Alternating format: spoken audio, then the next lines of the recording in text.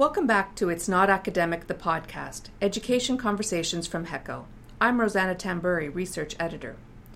Last month, HECO invited experts from across Canada and the world to take part in a 2-day workshop examining a big question. How do you assess quality in higher education? One of the participants was Hamish Coates, Professor of Higher Education at the University of Melbourne. After the workshop, Hamish Coates and HECO President and CEO Harvey Weingarten sat down to discuss what's been happening in Australia's higher education system and what lessons this holds for Ontario. Here's what they had to say. So we just held a day-and-a-half meeting with one of the participants was Hamish Coates and a number of colleagues from around the world talking about measuring the quality of the academic and student experience.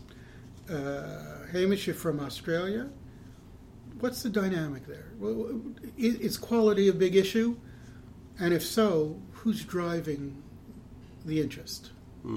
So, there's two things that you can immediately say about Australia, and one's that certainly is Australia, and the other one is that it's so much composed from different parts of the world. Of course, legacy, European, North American sort of interests, but increasingly and most particularly interest from Eastern Asia.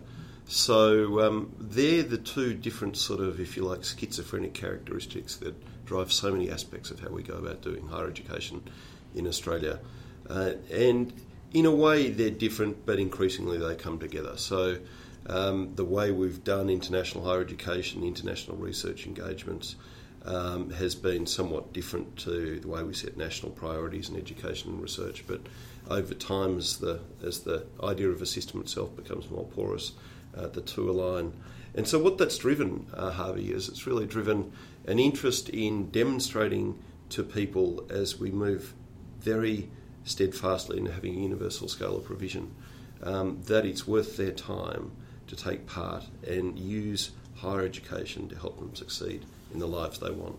And not just in terms of getting income or particular jobs, but in terms of having all sorts of broader life and health outcomes. And Australia's been quite progressive in thinking through different sorts of ways we can understand, measure, report and improve quality of higher education. And one of the most progressive things that Australia did, I guess, was 2010 actually closed down the agency that was associated with assuring quality and shifted to a much more standards-based approach to regulation. And what that has done is it's shifted government attention almost entirely away from continuous improvement to regulation against a national set of standards. Is that a positive? It's been a positive in as much as the process to get from 2010 to 2017, which has seen that agency being designed and redesigned several times and going from having hundreds of staff down to several dozen or a dozen or so, has brought a lot of issues that were once considered private out into the public space. So conversations about academic autonomy and academic standards and the privileges that academics have over teaching, designing curriculum and assessing students are now very much part of the public discourse, whereas once they were secret academic business held in filing cabinets. Where it's had a slightly interesting impact on the quality discourse and the quality practice in the country is really around the idea that that agency more or less will only make determinations based on things that it is willing and able to litigate on. Because if it makes an adverse finding against a provider, next step to federal court. And that's all done in large amounts of commercial confidence. And so the discussions that used to happen between government, provider, quality agency and all sorts of other stakeholders, including at national conferences, now largely happen in the private sort of private regulatory space. It's also meant that anything to do with quality per se has largely become a commercial prerogative of the institutions. So if I want to offer a program to either domestic Australian students or targeted to international students, I would need approval of the government. So you'd need approval from, and there was various different schemes, but those have now largely been centralised. So you would need to get approval under the CRICOS Act to offer education services to overseas students and various other professional approvals or field-specific approvals, you would need to also be an approved higher education provider registered by this organisation. And of course there's a different agency that looks after the vocational sector, which in Australia is quite formalised and broad. So how then you framed your unique contribution to helping people learn and helping ensure that each and every student succeeds would be entirely your prerogative, and the government has basically said we're out of that game. That's a commercial marketplace, and we'll have some brownie points for people who do very well, and we'll make sure that no one falls below whatever the cut-off score is at the base. And when you say you have to be an accredited higher education institution, you could be a private. Is that correct? And there's of course a growing number of privates. They are not one type of private. There's large international for-profit providers. There's churches that have reformed that offer certain sorts of community service. Very high-level hotel and business training schools, school that does JDs. They do about 10%, give or take, of education provision in tertiary education in Australia. You could easily see that grow in years to come. And in some cases, they're recognised as being right at the top of the field. But it's a system in which, much like the US, the 40 universities as opposed to the 150 privates do about 80% of provision or 90% of provision. And can you give me a sense of what percentage, let's say, of the undergraduates at the Australian universities, the big ones we would know about, would be international students? We've got about 20, it varies by institution, we've got about 20 to 30% of our higher education population is international. Of that, the vast majority would come from mainland China. They pay fees, international fees that are different than what an Australian would pay? Right. International student fees are completely market-driven. So they are available. There are some websites that aggregate them. It can be hard to find them on the institution's website. There will be all sorts of negotiated arrangements that will happen with various agents and advisors in specific supplier countries. That's an area where institutions can make a lot of profit out of what they're giving to the student. For the Australian domestic student, it's quite regulated. Just in the last week, the Australian government has announced that it will reduce its subsidy to the core operating grant and more or less allow institutions to replace that with extra fees from students. That's still got to go through a bit of a political negotiation, and then of course sector implementation, but there's still much lower fees on balance than the international students. And when an Australian university goes to mainland China to recruit students, what's the pitch, and to what extent is the quality of the institution or the quality of the degree they would get, the reputation of the university, to what extent is that an important part of the pitch? Well, the short answer is we don't have a lot of, if I can say it in the broadest sense, scientific insight on how that works and how it's evolved. The industry has flourished in, I'd have to use the word, a sort of cowboy fashion of just going out and forging these relationships and making it work, and it's been highly successful. It hasn't been highly reflective. But in a nutshell, it appears to be that there's a series of advisors dotted around supplier countries. In some of the bigger suppliers, institutions will have their own offices. So most of our large institutions would have offices where they, even if they didn't have education provision, they would at least have staff that did marketing and engagement sort of activities with governments and with prospective students and with agents in those countries. Of course, Australian institutions have a lot of branch campuses around the world too, so these act to get students who might do a year or two at those campuses, if not a full degree, and then come to Australia. And the pitch basically has always been very simple. It's brand Australia. So the interest in protecting the idea that it doesn't really matter where you study in Australia, they're all good institutions, has been absolutely of basic importance. In and around that, when we study student pathways and behaviours in respect to particular institutions, you can see it's the big research universities that attract the most able and the students who are most interested in studying in Australia, and then increasingly we've seen students from an international origin fill up about, and again it varies, but about 10 to 20% at any one institution. And do the universities collaborate on these recruiting efforts, or they're in competition with one another? It would vary. So in some instances there's collaboration. There used to be a university company owned by all the universities that, if you like, bulk bought or bulk sold education services. That's now been privatised and floated, and it's doing incredibly well. And you know how those suggestions are made to prospective students is a little bit unclear, but clearly there's a range of criteria based on states and price points and fields of interest. And does a discussion ever erupt in Australia where Australians might complain or be concerned about the fact that there's so many international students are coming to Australia, it is taking spaces away from domestic students? So that was a pretty prominent discourse, if I can put it in the broadest sense, about 15, 20 years ago. Mm-hmm. Australia's very early at the front of the pack in terms of international education in this sort of area. What's happened is the overall system has enlarged quite considerably. So 20 years ago there was about 200,000 or 300,000 international students, students overall in the system, and there are now that many international students, but we have about 1.2 million students overall.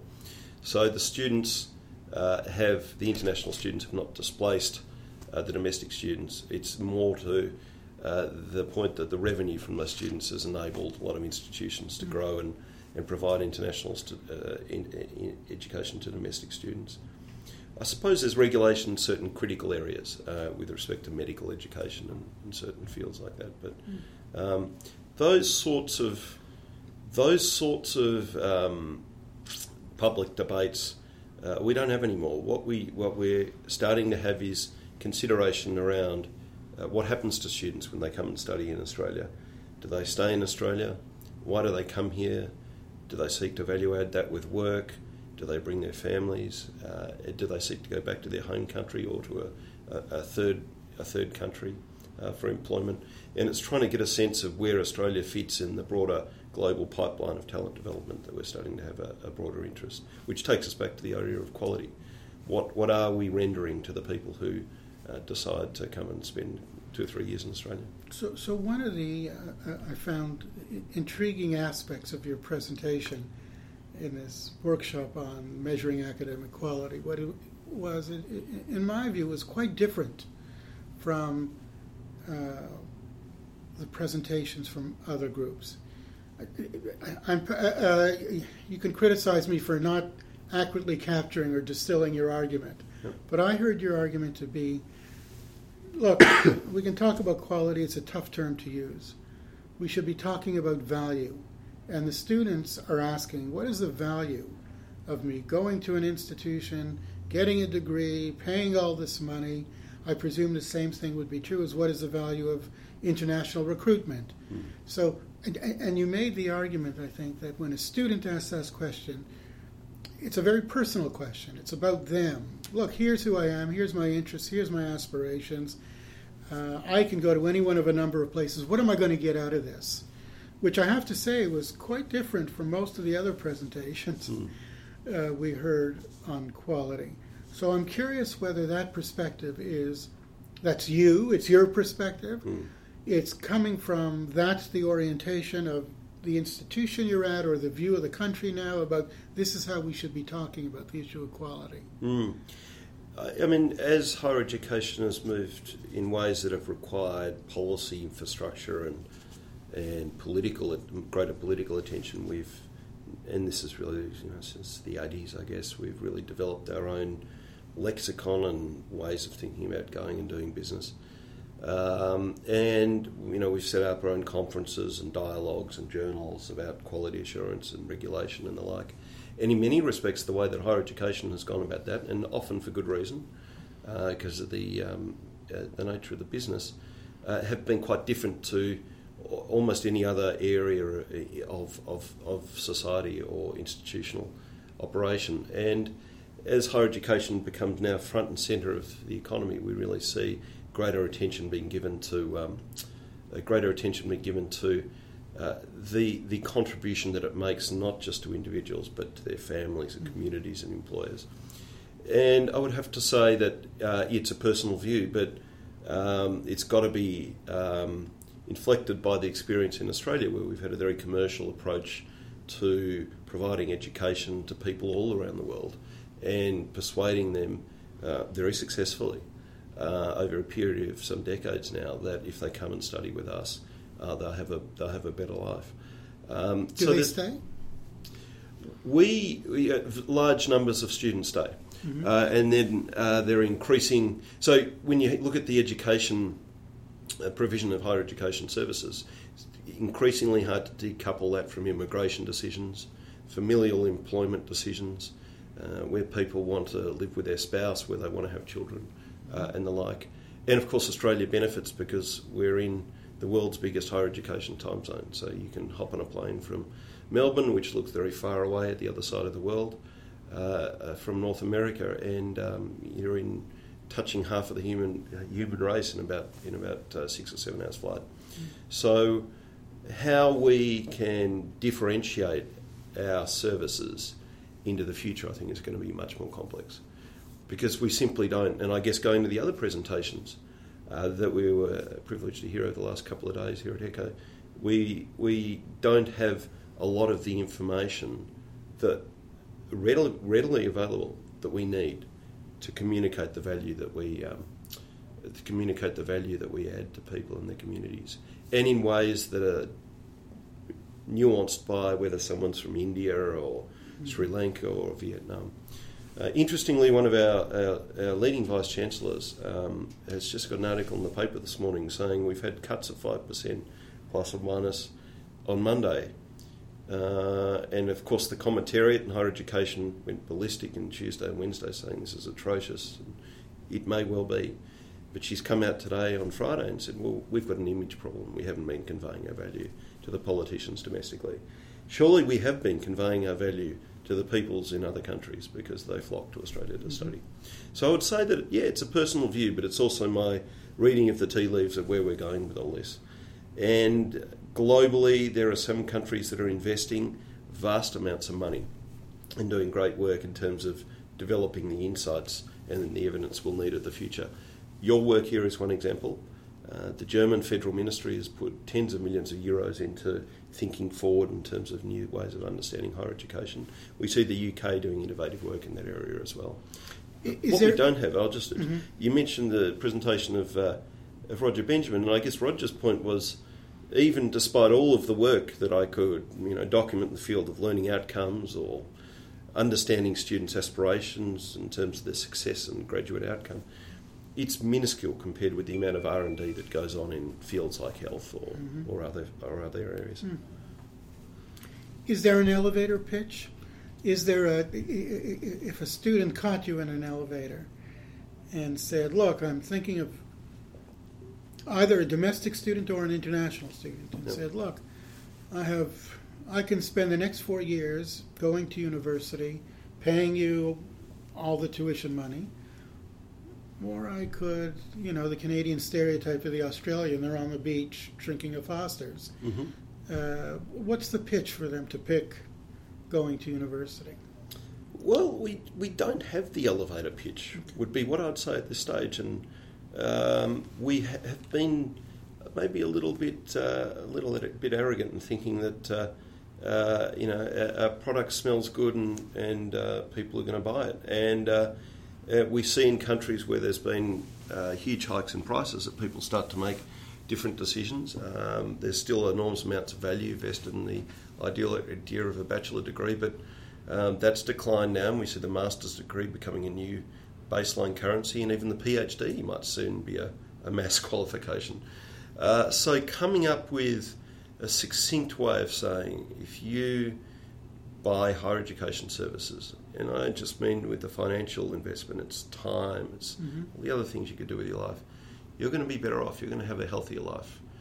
And we can start to see some institutions and systems think not just about quality, but not just about success but about health, and how higher education plays a role in creating healthier people and communities. And I think that's where we need to really, as you say, Harvey, bottle it down into some one or two succinct ways of suggesting that this could be a good thing for you to do. Now, it may not be a good thing.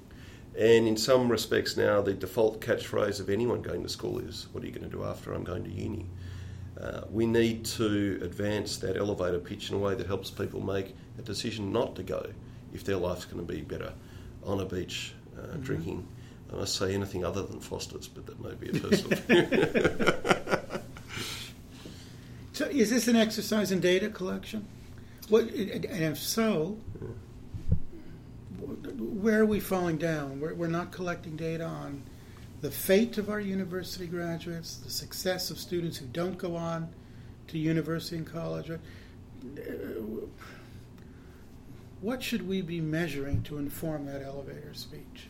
Yeah, we've done a lot of work collecting enormous amounts of data and higher education in almost every country over the last 20 or 30 years. And some of those systems have been set up for enormous amounts of time, some are relatively new. Unfortunately, data collections can often put shackles around the conversation, or at least the imagination of what should be planned into the future. So I would suggest there's enough data for now. What we need to do is think, are we collecting, or at least are we talking about the right things? Mm-hmm. And then backward mapping onto the data collections. And some things we shouldn't be collecting anymore. Some things that we've always measured for 20 or 30 years have absolutely no impact, it would appear, in terms of how people experience or succeed in higher education. Like? Well, I've never seen whether you're a male or a female explain anything in terms of educational experience. Mm-hmm. And yet we ask it in every student survey. And there's a cost to asking that. And yet at the same time we're not investing that cost. Imagine every survey in every university, every country around the world. That's starting to add up. We're not investing that money in measuring the outcomes and the impact of the education services we deliver. Where people get jobs, how they move through their careers, whether or not you should do more higher education later in your life, whether it's best all done early in your life. We just heard today about the Swedish case where it's a more distributed fashion across the lifetime. So we need to start thinking about what counts and then start to plan, have we got the data, and if not, maybe we need to do some more data collections. A lot of time people will say data collections, they're expensive, we don't want to do that. But then you look at the opportunity cost of not measuring the right things, and that's markedly high. So matter of developing some new data sets in areas that are actually going to help create new insights into how the elevator pitch is going to be best conveyed. One of the things a student would hear today is that they're going to have 5 or 6 different careers in their life. Some of the jobs that will be available to them 15 years from now, we haven't even contemplated the existence of a job like that. All of this puts shines a light on the concept of lifelong learning. That it's not just when you're 18 to 24-year-old you're going to go out, but reskilling, I believe is the word, or learning new things, changing careers. This is for the rest of your life. I think Tom Friedman says if you stop learning, you're not going to succeed. Do you see in Australia that this emphasis on higher education includes emphasis on that? On not necessarily the 18 to 20, the person who will graduate by the time they're 24 years old, but we need a system that's going to continually educate the people of Australia for their entire working, for their entire life. And part of that is knowing when we should be, as people, doing and creating higher education for ourselves and with our teachers and with our fellow students, and when we shouldn't be doing it. And there's an interesting new development that I think is going to have a substantial impact on the whole assessment movement, and it's taking place in a very different area of the world, but it's a massive area of the world, and that is the blockchain movement. And the idea, more or less, is that, from some early point in your life, you have a chain and you connect in the pieces of knowledge that you have, and they decay over a period of time. I can't remember the Japanese I learned when I was 10 all that well. But you could refresh them, and you might be able to then design the knowledge that you have and the knowledge that you need. And indeed do that with employers and advisors and spouses and children and the like. And when you do that, you could then go and source learning experiences to make you a healthier person, if I can put it that way. We currently lack the apparatus to do that in formal educational environments, where we basically sell widgets that are called degrees. And in many cases, but more in the vocational sector, we have decoupled these to offer more flexible ways of engaging with further learning. I think higher education's got a lot more to go on that track. We're still basically selling batched up products that take 2 or 3 years to go. In the legacy aspects of our system, in the emerging, more innovative private often aspects of the system, or often not fully private but private subsidiaries of public institutions, we see much more rapid fire forms of coursework development that are reactive to market. Indeed, training in what is a blockchain is now rapidly taking shape as people see this as a prospective area for parcelling up all the assessment experiences and knowledge modules, if you like, that people acquire over their lives. Yeah.